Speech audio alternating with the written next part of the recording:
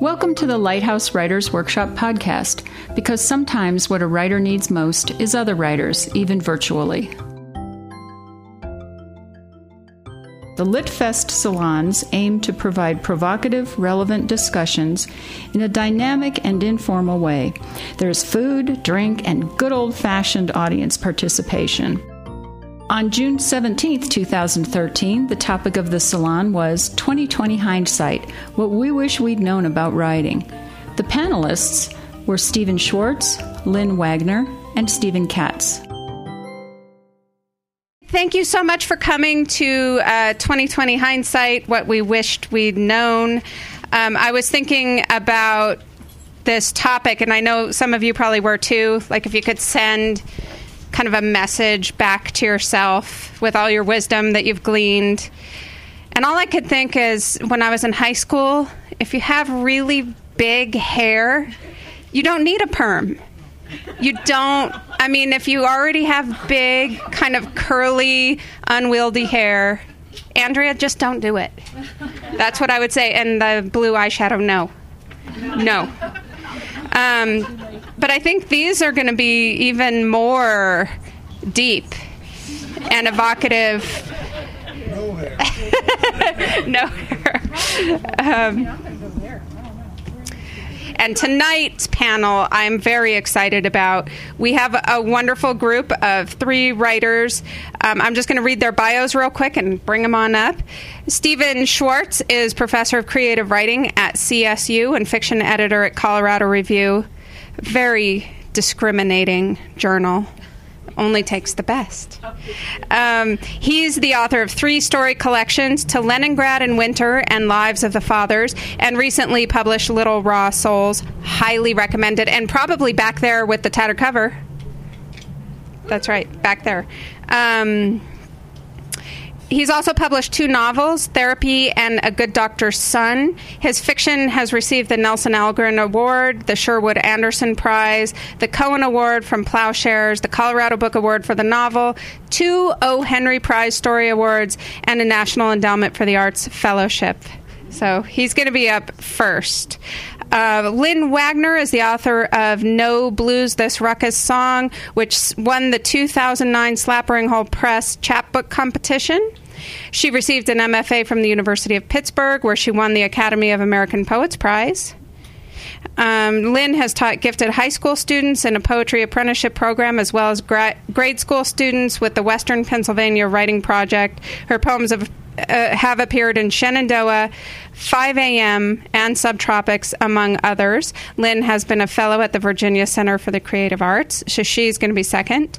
And then Steve Katz started with The Exaggerations of Peter Prince in 1968, won the America Award in Fiction with Swanee's Ways in 1991. Many books of fiction and poetry came between, screenplays, small films. Recently, he published Antonello's Lion, a novel, and then he published Kiss, with extra S's. Lots of S's. A miscellany, a book of short works. Times Wallet, a selection of his memoroids, arrived in 2010. The complete memoroids, all 137, a total memoir in shattered form, will be published this fall. I happen to know he also directed and taught in the CU Boulder writing program. So these are our 3 panelists. They're going to share what they wish they would have known years earlier, and please give them a warm welcome.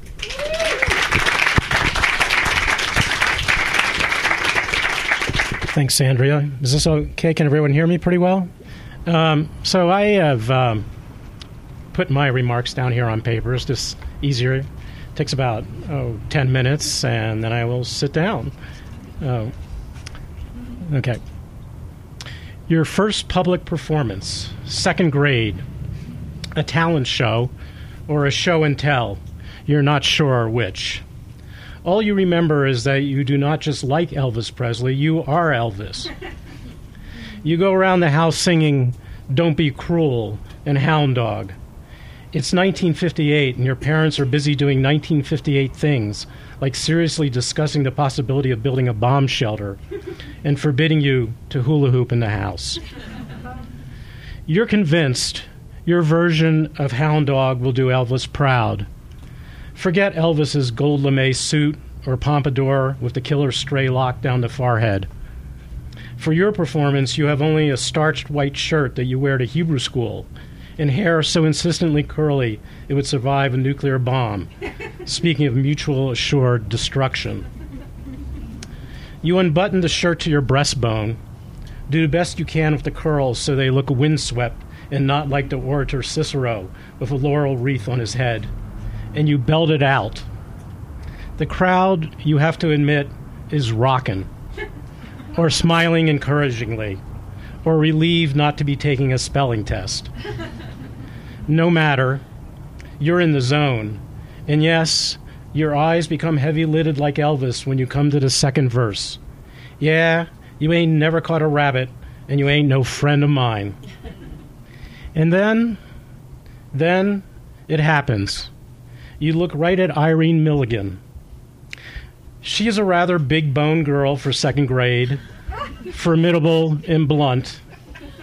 Her favorite expression is, "Stuff it, moron." None of the boys dare tease or challenge her because she has a track record of compromising her masculinity by twisting their arms behind their backs until they cry master, which she prefers to uncle. Irene is staring right at you.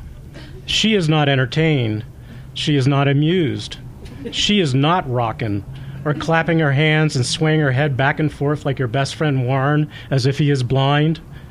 In fact, her eyes are slitted, her arms crossed over her chest, her lips pursed with what you would have to say is unmistakable dissatisfaction. You freeze. You stop, right in the middle of your unaccompanied performance. You return to your seat. People are confused. So are you. You don't know exactly what has happened to you, but years later you will understand. You have met her, or him, or they. You have met the critic. What you don't know yet, but wish you did, is that you are not this performance, this thing you are doing. You don't appreciate how many hours you will waste confusing you, whoever that is, with what you produce. You will continue to identify with what you do, which will soon enough be writing. Hound Dog and Elvis will be put aside when you slowly realize you actually might be tone deaf.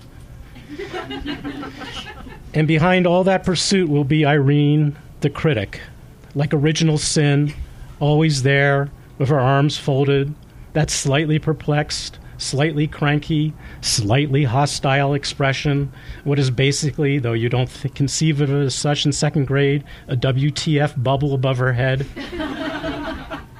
And you so wish someone had told you that you will never please Irene, or not enough, and that it would be so much easier if you had just stood up there and continued singing, your eyes skyward, belting out Hound Dog with evangelical rapture, not for Irene, but for Elvis. You're 21 and very fond of telling people you're going to be a writer. Such innocence is cute. Cuter still is the fact that people believe you when you haven't actually written a word. You've been afraid to write because that would spoil the perfection of what you might actually write. But your last semester of your senior year at the University of Colorado, you get up the guts to take a creative writing class. It's 1973, and everybody wants to be an artist, or at least anti-something or other materialistic. So classmates and friends, especially if they're stoned, even your parents, despite monetarily supporting you so you can eat your one meal a day at Furr's Cafeteria, have no trouble accepting this claim of yours. The problem is, you have no idea what to write about. You think you do. You think you should write about what you know, because everyone has said that is what you should do. And sure enough, you do. In this so-called creative writing class where the professor, a man named Art Kistner, meets with the four of you signed up for his course the first day. You have been closed out of the good professor's class. And and informs you all that there will be no class meetings, no instruction, no discussion. You are simply to go home and write 3 stories. Hand them in one at a time to him. You will meet for a conference over each for an hour. Don't be late, because you will receive an F if you do. Goodbye. Okay, you think. I guess this is the way it's done. You write your 3 stories. You hand them in. You're terrifically excited, especially after a professor tells you you're one of the 3 best writers he's seen over his years of teaching. Although, honestly, how many students can you have at 4 a semester? But never mind. You've gotten that boost of confidence. You're set. But wait. He also remarks that he happened to show one of your stories to 2 other readers, to his wife and to, well, some associate or other. And they only made it to pages 6 and 8 respectively. Were they that bad, you ask? No, Arthur Kissner tells you. They just weren't important enough for them to keep going. Oh, you say. Important as in boring? No. Important as in meaningful, he says. Oh, you say again, and leave. It takes you a long time to understand that despite all the sensitivity of your writing, the sensitive characters, the sensitive feelings, the sensitive typing you've done on onion-skin paper, you are missing something big.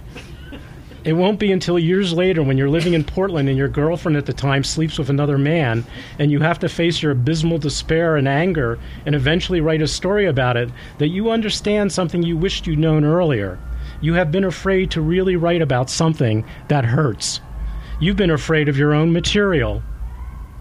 Your story just sits there, which is to say no one wants to publish it, until one night you look at it again and realize what's wrong. The ending. You're afraid of the ending. That is, you're afraid to have occur what you've been afraid of in real life. Abandonment. A bullseye of a core issue for you. And that what you fear in your life, you've not allowed to happen in your fiction. And then it comes to you. The final 2 paragraphs. You send it out, and it gets taken immediately, as if it's an entirely different story, as if it's just been waiting for closure. And you finally understand what writers, people whom you think of as real writers, have been saying. They don't write, they rewrite. One's power as a writer comes from being willing to create and destroy. You have to be both Shiva and Vishnu, that wacky fun duo, and live with the exquisite contradiction that both are equally necessary to the process. There are few things in life besides writing that require so much of it to be sacrificed for the greater good. The pushing ahead in writing and the letting go require the same act of will.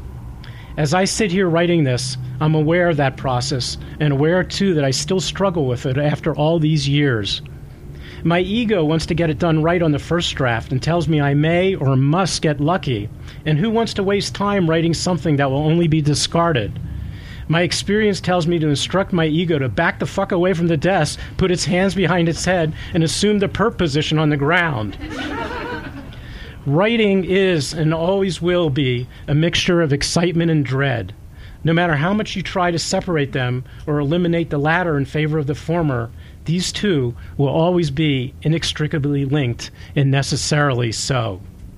To do dangerous work, to take chances and risk failure, both emotions have to be present. Fear and excitement are precisely what grab hold of an image, a family story, a word spoken in anger or shyness at a party, a forgotten memory, and snag these to germinate the process of creation. You can waste a lot of time, and believe me, I have, trying to rid yourself of the fear part.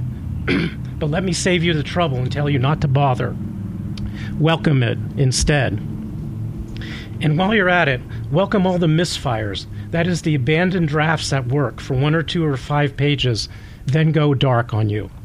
They may seem like false starts at the time. They may make you feel stupid for thinking you could create a story out of so small an idea or event. And they may sting in their abandonment because you were so excited when you first began. But rest assured that after time has passed, and I'm talking about hard time, sometimes as much as 5 years or more, you may open up that file, if you still have it, and you should, that's the point here, and find what was a dead end suddenly becomes a glorious avenue forward. Never throw away drafts of unfinished work out of a mood of discouragement. Those moods are temporary. The promise of the writing is not. And let me offer the opposite advice that comes after years of not following it myself. Don't wait too long. There is a best to use by date stamped on any piece of prospective writing, after which content can go stale. You can be too removed from the material or forget details, or God forbid, become infirm, or just lose the spirit, drive, and passion that once connected you to the subject. It can all feel like another lifetime ago, and not in the way that it's good to have distance on. The bell does indeed toll for thee, or at least your once great idea for a story or poem. Delight and surprise. Oh, how overlooked these are in writing. At some level, I truly didn't understand that it's this moment of surprise that I was looking for in my work. It's a quality hard to describe, this surprise and delight, and it can be realistic or strange, whimsical or poignant, oblique or shocking. Think of when we discover in Shirley Jackson's The Lottery what all those folksy neighbors are up to on that June day. Or Alice Munro's magician's touch for convoluting time and memory to arrive at a moment in her story, The Progress of Love, when a mother burns up $3,000 of desperately needed money, supposedly, or so we think at first, in front of her husband.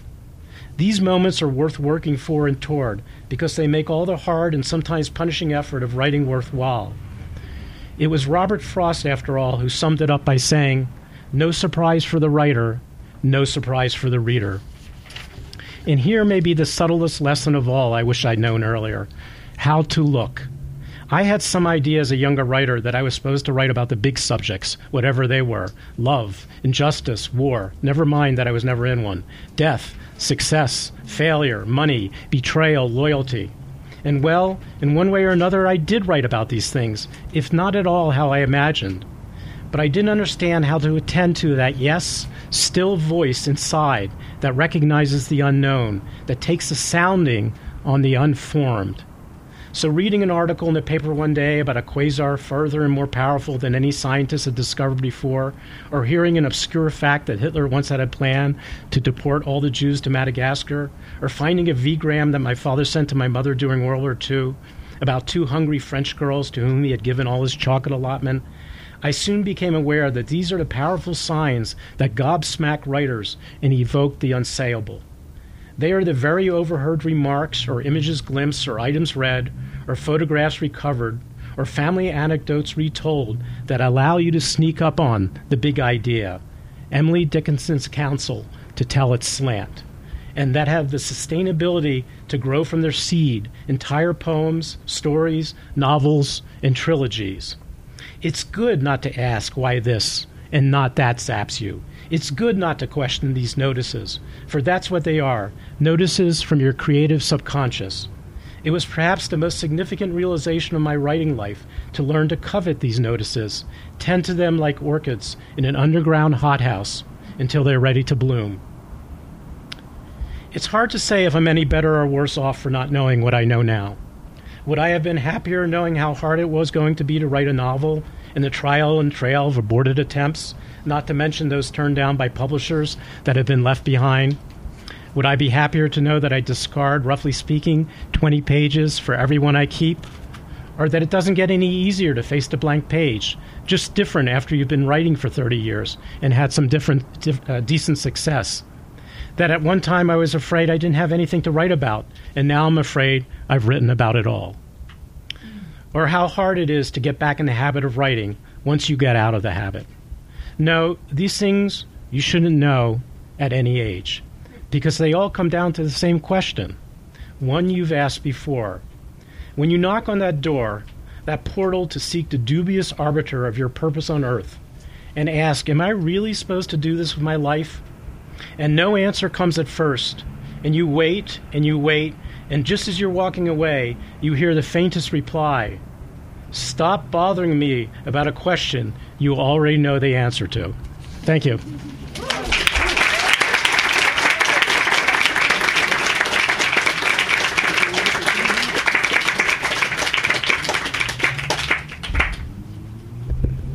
Submarine down. Okay. Thank you, Stephen. Can we hear? Yes? Okay. So I also have prepared remarks. Mine are not story-like, or they're not even a poem. And I differ from Stephen in that my genre is poetry.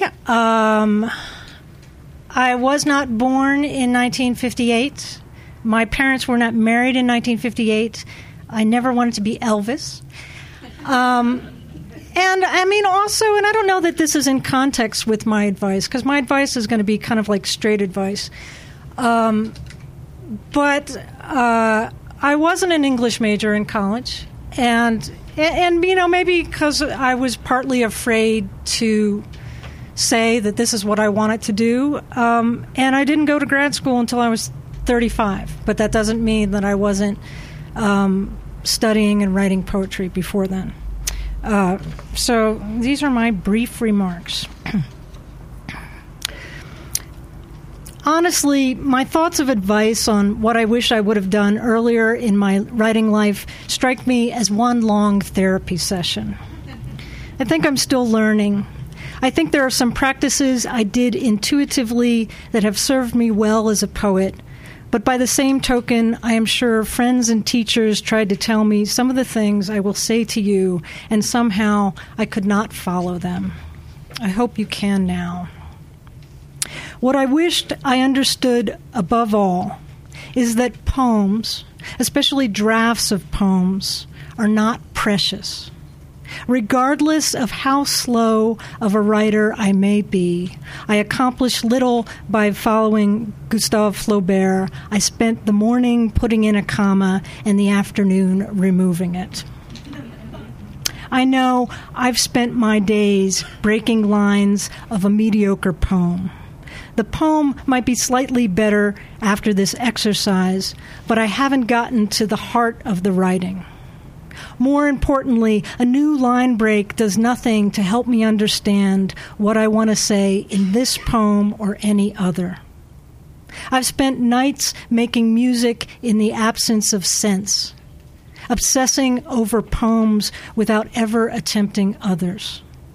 And really, I write poems. Yes, it's the noblest genre. How long would it take me to complete a draft? 1 week? 2? The more drafts equals the more poem problems, plus time for earlier drafts to rest in a drawer while you struggle with the next challenge. There is a difference between revising and editing.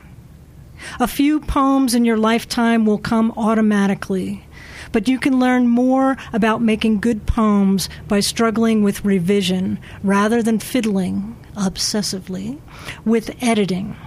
Each poem will teach you something, even the ones you abandon. This does not mean I will turn into the type of writer that must produce. Awful word. So many words per day. My poetry does not work like that. I should, however, follow Samuel Beckett's worst word ho. No matter. Try again. Fail again. Fail better. Mary Ruefle in the essay Kangaroo Beach says it for me.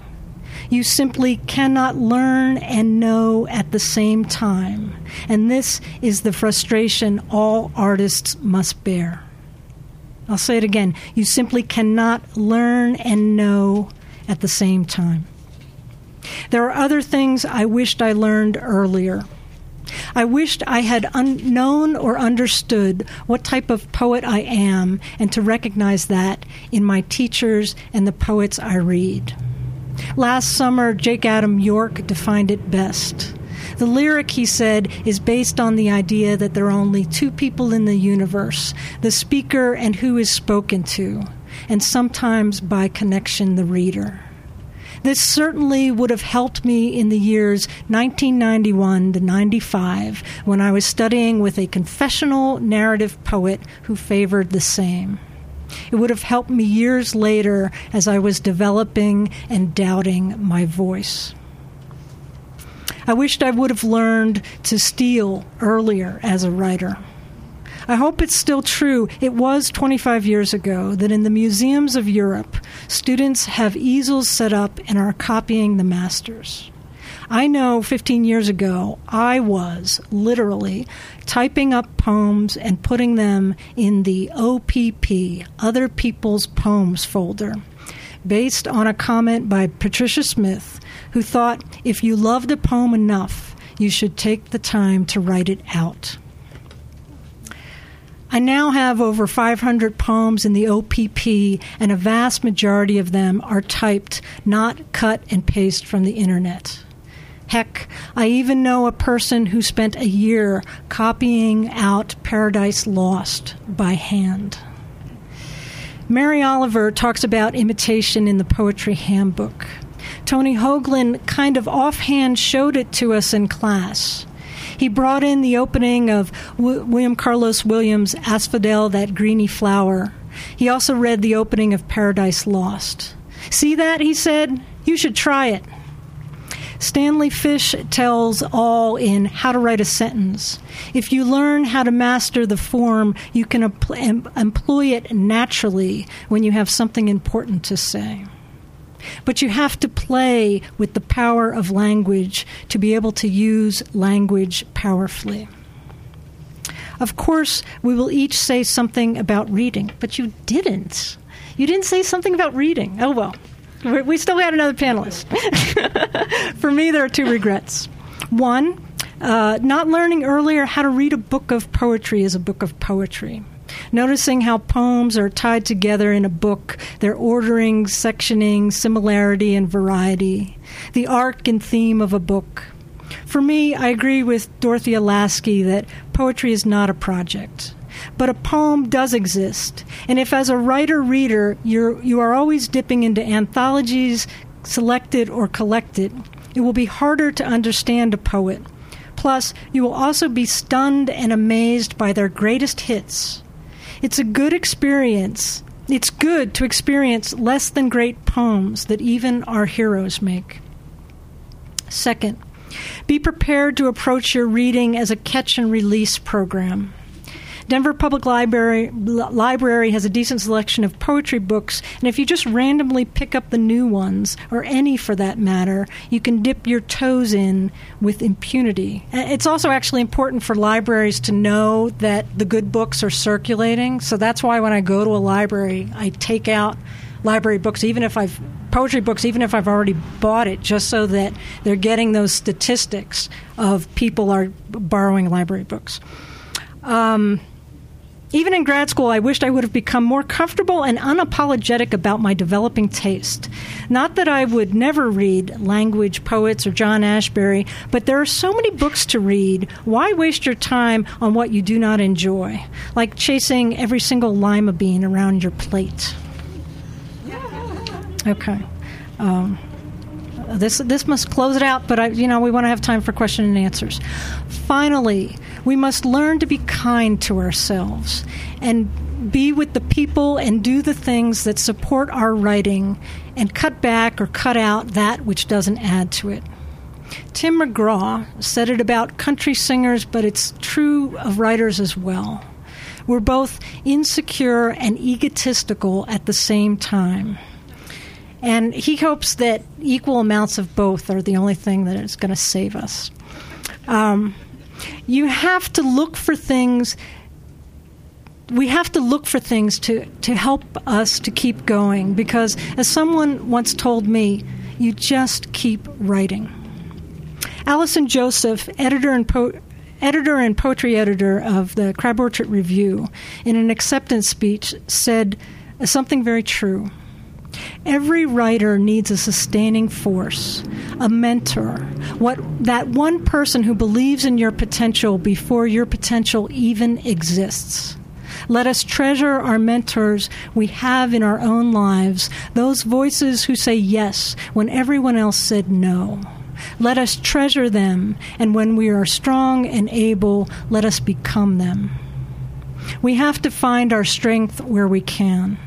Read writers' letters and biographies. Be kind to yourself and supportive of others. Another person's success does not lead to your lack of success.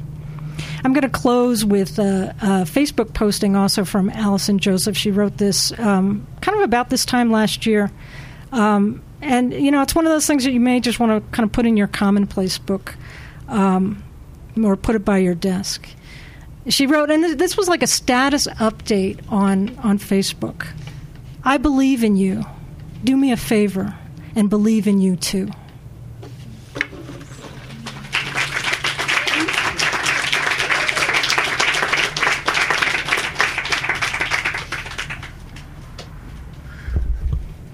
Well, thank you for these great presentations. I don't have anything so thoroughly prepared. But I want to talk to you a little bit about my failures in the writing business, which doesn't have much to do with the art of writing, but is something that sustains you as a writer, because you can put food on the table if you be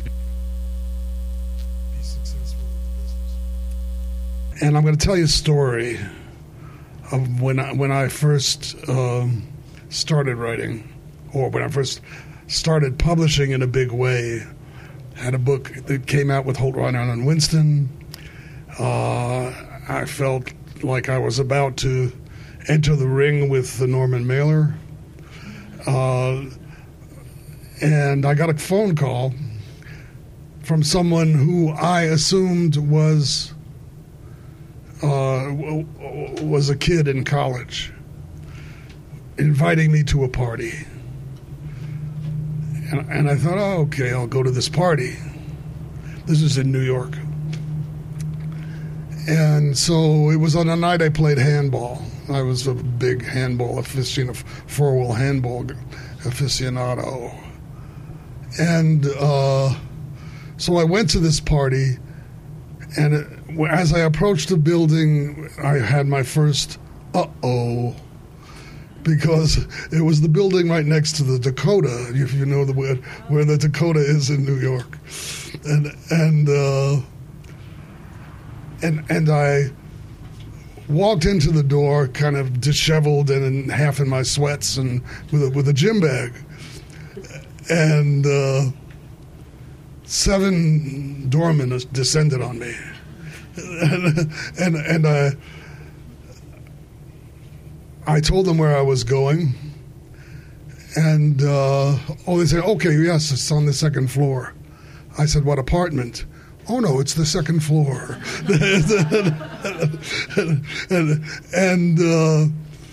So I went up and went to the door and rang the bell, and the French maid opened the door. And the woman who had invited me was someone who I hadn't heard of before. And this is a story about doing your due diligence and knowing who you're dealing with. It was Jean Vanden Heuvel. Jean Vanden Heuvel was the daughter of Gene Stein, who founded MCA, and who was big in the movie industry, of course, and had infinite money, and owned the whole second floor of this enormous building. And, I was a little shocked, and she invited me in very graciously, and there was the whole Radical Chic crowd. Tom Wolfe, Norman Mailer, everybody. I recognized a few of them, each walking around in his own in his own bubble of self-importance, and I'd never been in a crowd like that before. And a good friend of mine, a painter, said, "Don't be afraid of money and power." But I was scared to death of money and power, and so I came in, and she introduced me to some people, and I slowly shrank to a spot behind the hors d'oeuvre table, because the people putting out the hors d'oeuvres were the kind of people I was used to hanging with. and was absolutely unprepared to present myself in this crowd, which one little contact might have made a big difference in my career as a writer. I mean, I'm not complaining. I've done well enough. And but if I'd studied this and these people, I would have had something to say to them, maybe. Actually, Jean Vanden Heuvel, you know, her husband was William Vanden Heuvel, the curator of the Metropolitan Museum of Art. You know,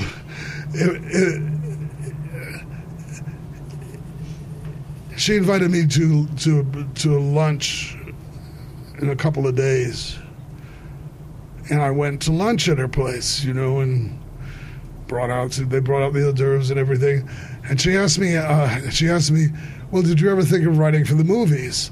You know, at that time I'd published quite a bit, and in some of the major journals, which at the time were New World Writing and the Evergreen Review and places like that. And I said, oh, you know, William Faulkner, you know, tried to write for Hollywood, and and he'd go and he'd come, and et cetera, et cetera. Little did I know, and this goes to the point of knowing with whom you're dealing when you get the chance, that she had recently published an interview with Faulkner in the Paris Review, which I hadn't had the presence of mind to look for. I didn't know who she was, and also was his mistress.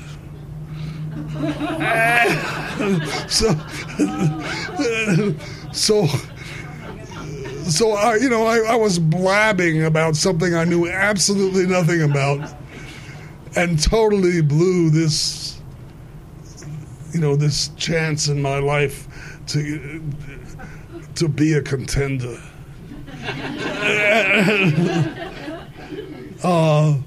So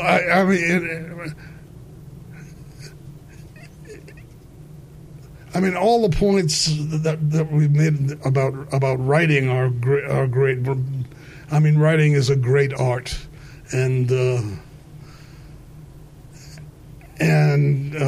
but you've also got to sustain yourself, and it's important to pay attention to the people that you come across, and don't lose that network. An interesting thing was when I taught at Cornell, there was this kid who was making his way through by doing card tricks. And it was Ricky Jay. You all know who Ricky Jay is? Oh, he's this incredible, probably the best prestidigitator in the world now. And he would come to my office and say, I don't want to be a magician. My whole family are magicians. I want to do something else. I want to be a writer, And he was making his living by, he has this one trick where he can throw his card over a 6-story building, throw a playing card. And he'd make his living taking bets on that on the street. And I'm really sorry I lost track of Ricky Jay. So be careful and keep your contacts firm. Anyway, that's all this is.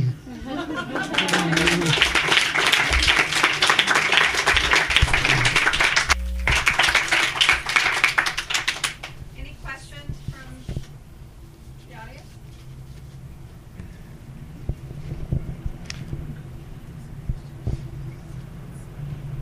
Yes. Well, what was the smartest thing you ever did?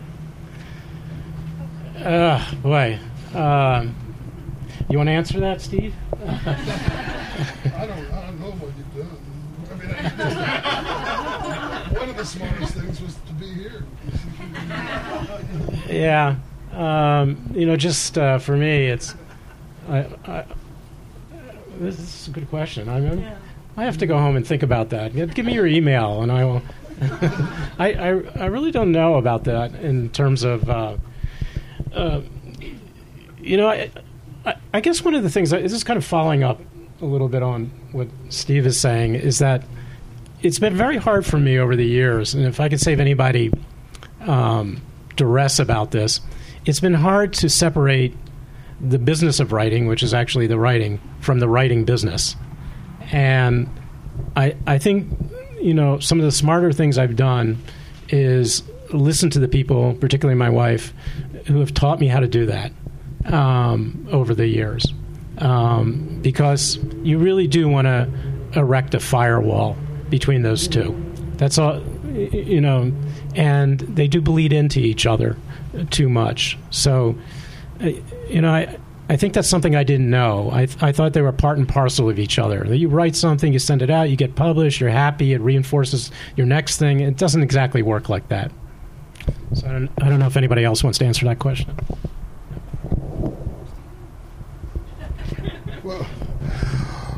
Well, the way I got The Exaggerations of Peter Prince published at Holt, Reiner and Winston was, I don't know if it was smart. It was a combination of luck and smarts. I've got a copy of it here if anybody wants to look at it. It's a very... It's a book that's got a lot of graphics in it, and that was in 1968, before it was easy to do graphics in a book, etc.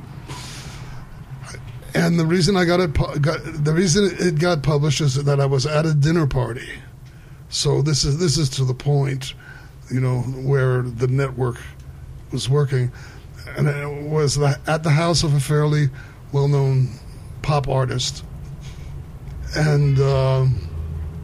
It was with a wonderful writer and biographer named B.H. Friedman, who's passed, and the editor of Holt, Reiner and Winston, Arthur Cohen, and he's the man who first published paperbacks in the United States, which is a huge enterprise. And I'd published a piece in the Chicago Review and the painter, Jimmy, had left it in the bathroom. And Arthur went down to the bathroom at a certain point.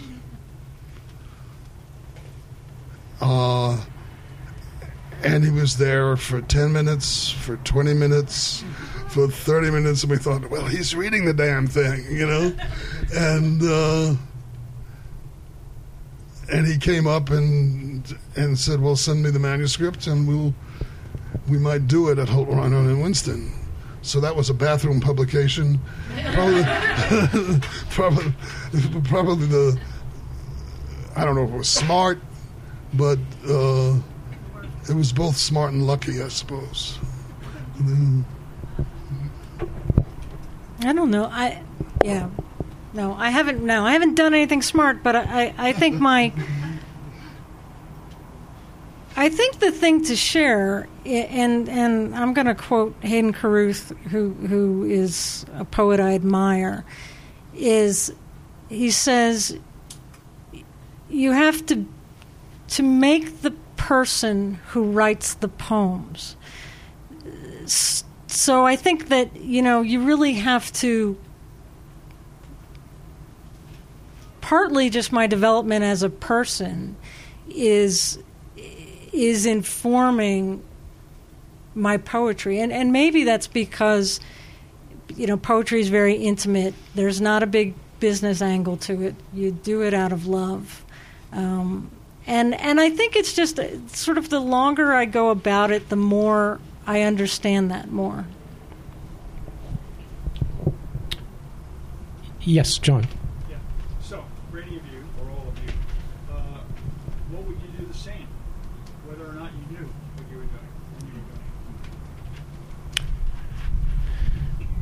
doing? The question is, what would we do the same? And for me, I think I think that's what I was trying to say, and what I read is that I'm not sure how much you can change about anything in the long run. Everybody has their own path, really, to becoming a writer, and you can't know in advance. I mean, everybody wants a formula for how to do it, how to publish, how to write the story, how to do the poem, and you start finding out that, and this is one of those losses of innocence, there is no formula for it. And, I was just, I got a email from a friend today, a writer who was talking about a friend of his. I think she was on the front page of the New York Times. Her name is Lionel Shriver, and she wrote a book about something about What's Wrong with Kevin? Is that the title? Or we need to, yeah. And he was saying, did I see that? And I said, no, I hadn't seen it. And he said in the email, and then in a subsequent conversation, that they used to be very good friends and they had a falling out. And he told me that she had published 5 books and then couldn't get anything published, and her agent dropped her. And then she published that book with a small press, and it became famous and an Oprah book. And I mean, how do you get there? You could try and do exactly the same thing and publish your book with a small press like I did and fall off the face of the earth. It's not, it's too unpredictable in that way. So, I just add one last thing here is that one of the things that I learned is that it is really impossible to predict what's going to happen to you as a writer. In my workshop at University of Arizona, I sat next to somebody who I thought was one of the worst writers in the class. And it didn't help that the very first story I had up, he attacked himself, imprinted on me like a duck that I didn't like him. But yeah, but I don't know if I told you what actually happened with him. And so, I just thought his prose was turgid, and if you would have asked me who was going to succeed, I would have said certainly not him. And I don't know if I said this last salon, but he went on to win the Pulitzer Prize. So what do I know, right? But it gets back to what I'm saying, is that it's very hard to predict anything in this business. Well, so I said in my talk, I don't regret, and I still type up poems. And then the other thing, and one of the things that I did when I was preparing for this is I asked a lot of people, like, what do you wish you would have known? And similar to what Stephen's saying, it's like, well, what happens. Like somebody said, well, I wished I would have started earlier. Well, you can't fix that now. So, here you are now. But, one of the things that I did do is that I studied with a lot of teachers. And I think that that's good because everybody's got a different angle. And, in terms of regrets, Jean Valentine was a visiting writer at the University of Pittsburgh where I went, and I didn't take her workshop. I was tired. Like the semester before, I had been in a workshop. I was workshopped out or whatnot. I was like, oh, I should have done that. But other than that, though, I've actually studied with a lot of different people, and you can learn something from everyone. So I think actually of the variety of teachers, like when I was referencing, the person of 1991 to 95, it's like that guy hated my poems, and in some ways it kind of affected I didn't even know where I stood, and it was partly because it's like I didn't understand where he was coming from, but also maybe he didn't know how to reach me. He didn't care to reach me. Who knows? But sort of getting a lot of people's input and a lot of different teachers is a good thing. As far as the business angle goes, you asked what would we change? What would we change? Is that what you asked, or what would I do the same? Everything. As far as what I said and the business angle of writing, it doesn't interest me. What interests me is the word and the language and the art of fiction and the art of poetry, because I write poems as well. And that is too immense an enterprise for me to want to change anything. What I noticed, I came up in New York with a really heady group of people, and some of them had natural inclinations to business. For instance, Philip Glass is a good friend of mine, and he did business from day one with his music. Enterprises I thought would fail always succeeded. Of course, he's a great talent, and kind of a genius composer. Almost opposite, someone who seemed like the most hostile man in the world was Richard Serra, who's a sculptor, who just pissed everybody off, and they loved it.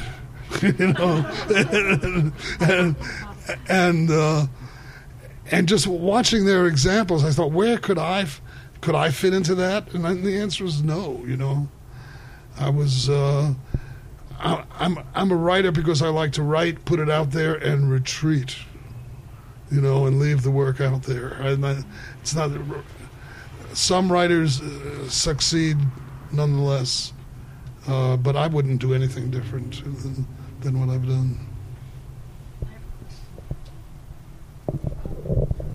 Okay, so Marguerite Yourcenar, the great French writer, said that it's always the things you do that have nothing to do with writing that become the things that really create the best work that you do. And like Steve, for example, we've known each other many years.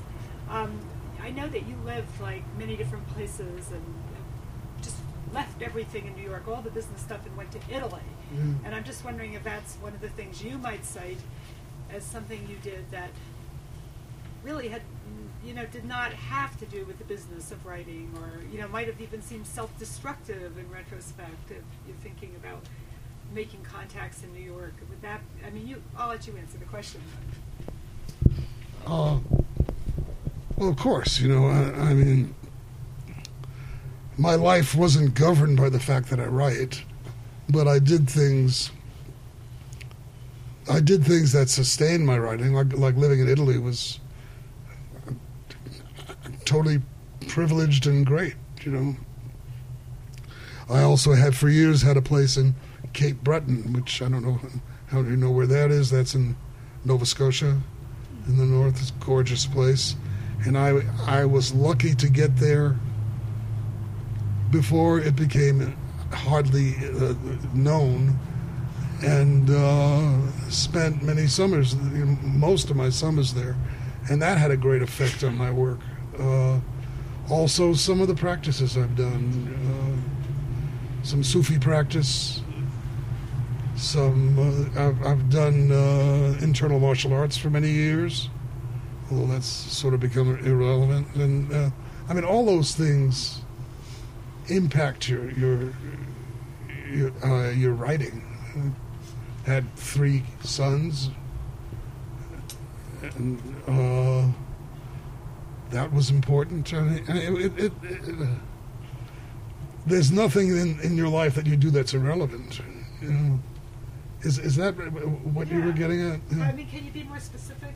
Maybe you can't be, about, what is the connection about leading a life that's outside of writing that's, inspiring? Well, for instance, the one thing I noticed specifically was doing internal martial arts. One of them is Tai Chi. I noticed that my lines, and I think of my prose writing as written in lines as well, have the pace at a certain point in my life and movement of the Tai Chi. And, the ocean informed my life and informed my work in Cape Breton. Yeah, this is a really good question about experience, really. And our daughter, who's 21 now, is thinking of going into an MFA program in poetry, and we're begging her not to, not to continue with the family curse. But the real reason is we're just advising her to wait and accumulate some experience in her life. I was very glad that I didn't go back to graduate school until I was 30 years old, and I had a bunch of different jobs, all kinds of jobs. And I think that that's one of the laments now, is that I've done the same thing for 30 years. And I'm not accumulating experience more. And one of the things I sort of learned is that you have to depend more on your imagination as you get older. You have to do more research. You have to stretch yourself as a writer. You can't just write about things that you know about anymore, or even base them on that. I mean, for me to write, I have to feel some connection to something. I have to feel some kind of nugget or germ there that I feel, that it belongs to me. I put some claim on it. So you have to keep accumulating that experience somehow, getting it somewhere to feed you as a writer. I mean, it's very hard to write in isolation.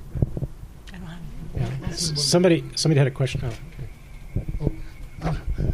I just wanted to say one more thing. When I took the job to direct the creative writing program at CU, the first thing I did was gather the graduate students and say, and this was a big mistake, say, the first strike against you is that you're in this program. Which was bad for business and isn't actually true. And but it shook them up a little bit. So what I meant for them was that they should be out getting experience, getting the experience that makes the poems and the writing. And go ahead. We have questions.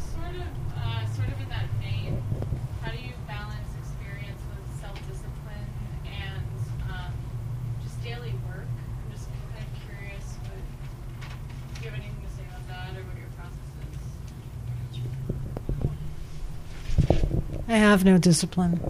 Actually, a mentor of mine, he was being interviewed by someone, and they were saying, do you write every day? And his answer was, no, do you? And, sometimes that's true. So I guess, right, I'm not the person to speak to discipline because I'm still working on developing it. I'm, trying to figure out how to balance my day job with my writing. So I'm going to pass it to Steve. Yeah, I've fallen off the wagon myself. Even though I've had a lot of time this year, it hasn't produced a lot of results. And what I know about this is that I will eventually, get back on the horse. I'm mixing all kinds of metaphors here. I'm bringing a rocket ship soon. Nevertheless, you get the idea that that's what I've learned over the years. I mean, it's one of the few things I really know for sure is that I've been in this bad place before where I can't write for whatever reason. And it doesn't matter whether whether you've been rejected or you've succeeded. In fact, success can hurt you worse than rejection, actually. So I know it has to become a mechanical process. I have to sit there for an hour a day, put on a timer, and just do it.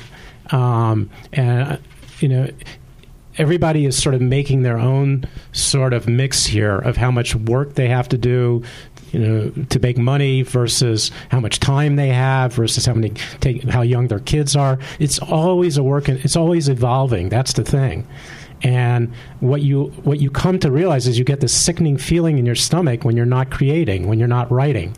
And that's what you have to use to get back to discipline. That's all I know about it.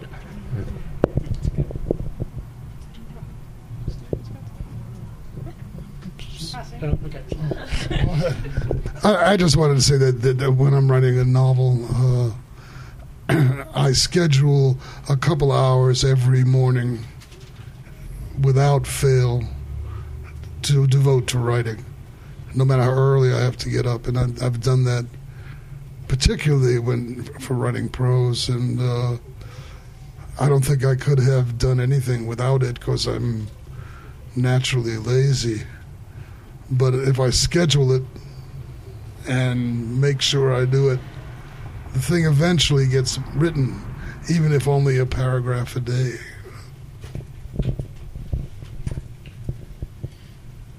Any other questions? Except when Lynn, you mentioned the variety of teachers and how important that's been to you. For those of us who have not gotten an MFA, and Lighthouse is kind of a long-term MFA. Sure is. Do you also recommend, have you found conferences or retreats or residencies helpful? Any other way to... I did as well. I mean, Lighthouse itself has our forms of retreats of Grand Lake and what's the other one? There's another one. There's Fair Play. There we go. The prose writers do those more. But I think it's important to have a place and a community, and I think that Lighthouse has that. For me, before I went to grad school, there was a conference I used to go to in New Hampshire that I actually went every summer. So first I went as a participant, then I'd be a participant and an auditor, and then I'd just go there to hang out because I knew people, and I was I was actually running food in the kitchen and helping with, but it was just, I got to hear a lot of readers and a lot of teachers and a lot of lectures. So, I mean, kind of here in the West, I bet you kind of have to travel a little bit for that. But I was in Pennsylvania when I did this, and it sort of, what happened was I decided, I'm going to kind of do a learning vacation, and I decided that I needed to get outside of my community to get a sense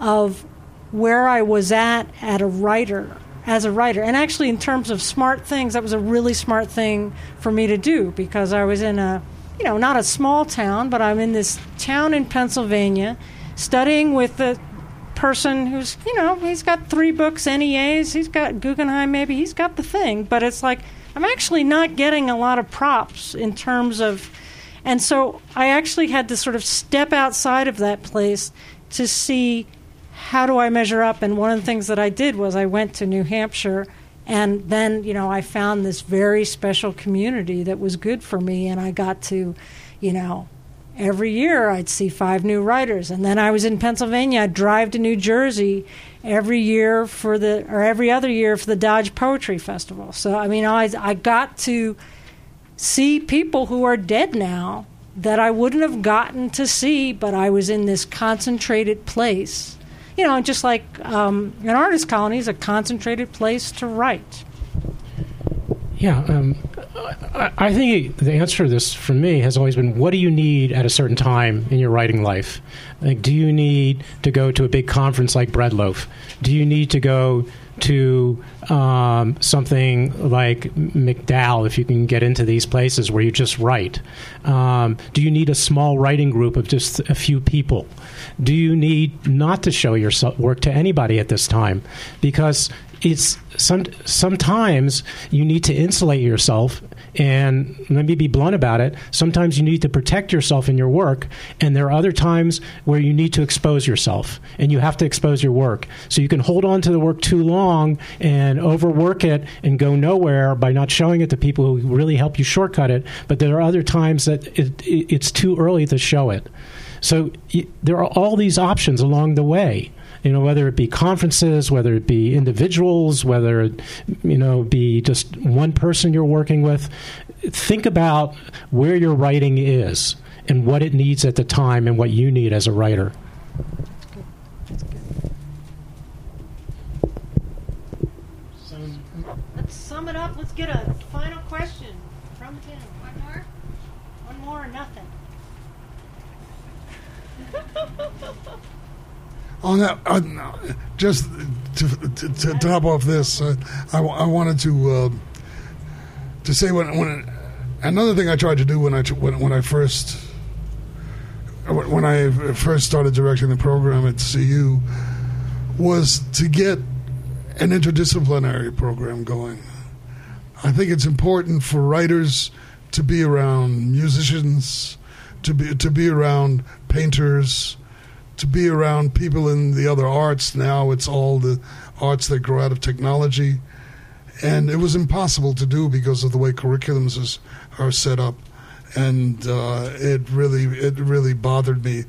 But an artistic community is a whole artistic community. It's not just a community of writers. And I learned so much from having the privilege of listening to composers talk about they're the smartest people in the arts, or dancers, to talk with dancers, and I learned as much from them as I do from other writers. And just maybe this is my closing remarks here, but one of the things I learned over the years was how indestructible the writing is. For somebody like me who considered himself, sensitive feelings, sensitive typing, all that kind of thing I said in my remarks, I was surprised how much criticism I could take. And I was surprised, for instance, when I first started out writing, I was writing in the early 70s, and I wanted to imitate Coover and Bartholomew and all these people. And then I went to graduate school in the 80s, and I wanted to write like a minimalist. And I never thought that I would actually find what I wanted to write about, or my voice. And somehow there was something there from the beginning. I guess that's what I'm trying to say, is that you really think you're more sensitive than you are, actually. There's something that wants to survive you, as a writer. Let's get another beer.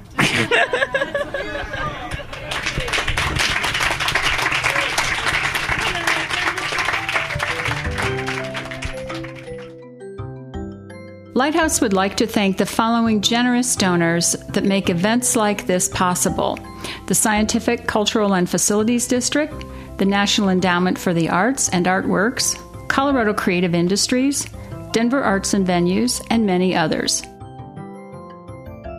For more information about Lighthouse Writers Workshop, please go to lighthousewriters.org.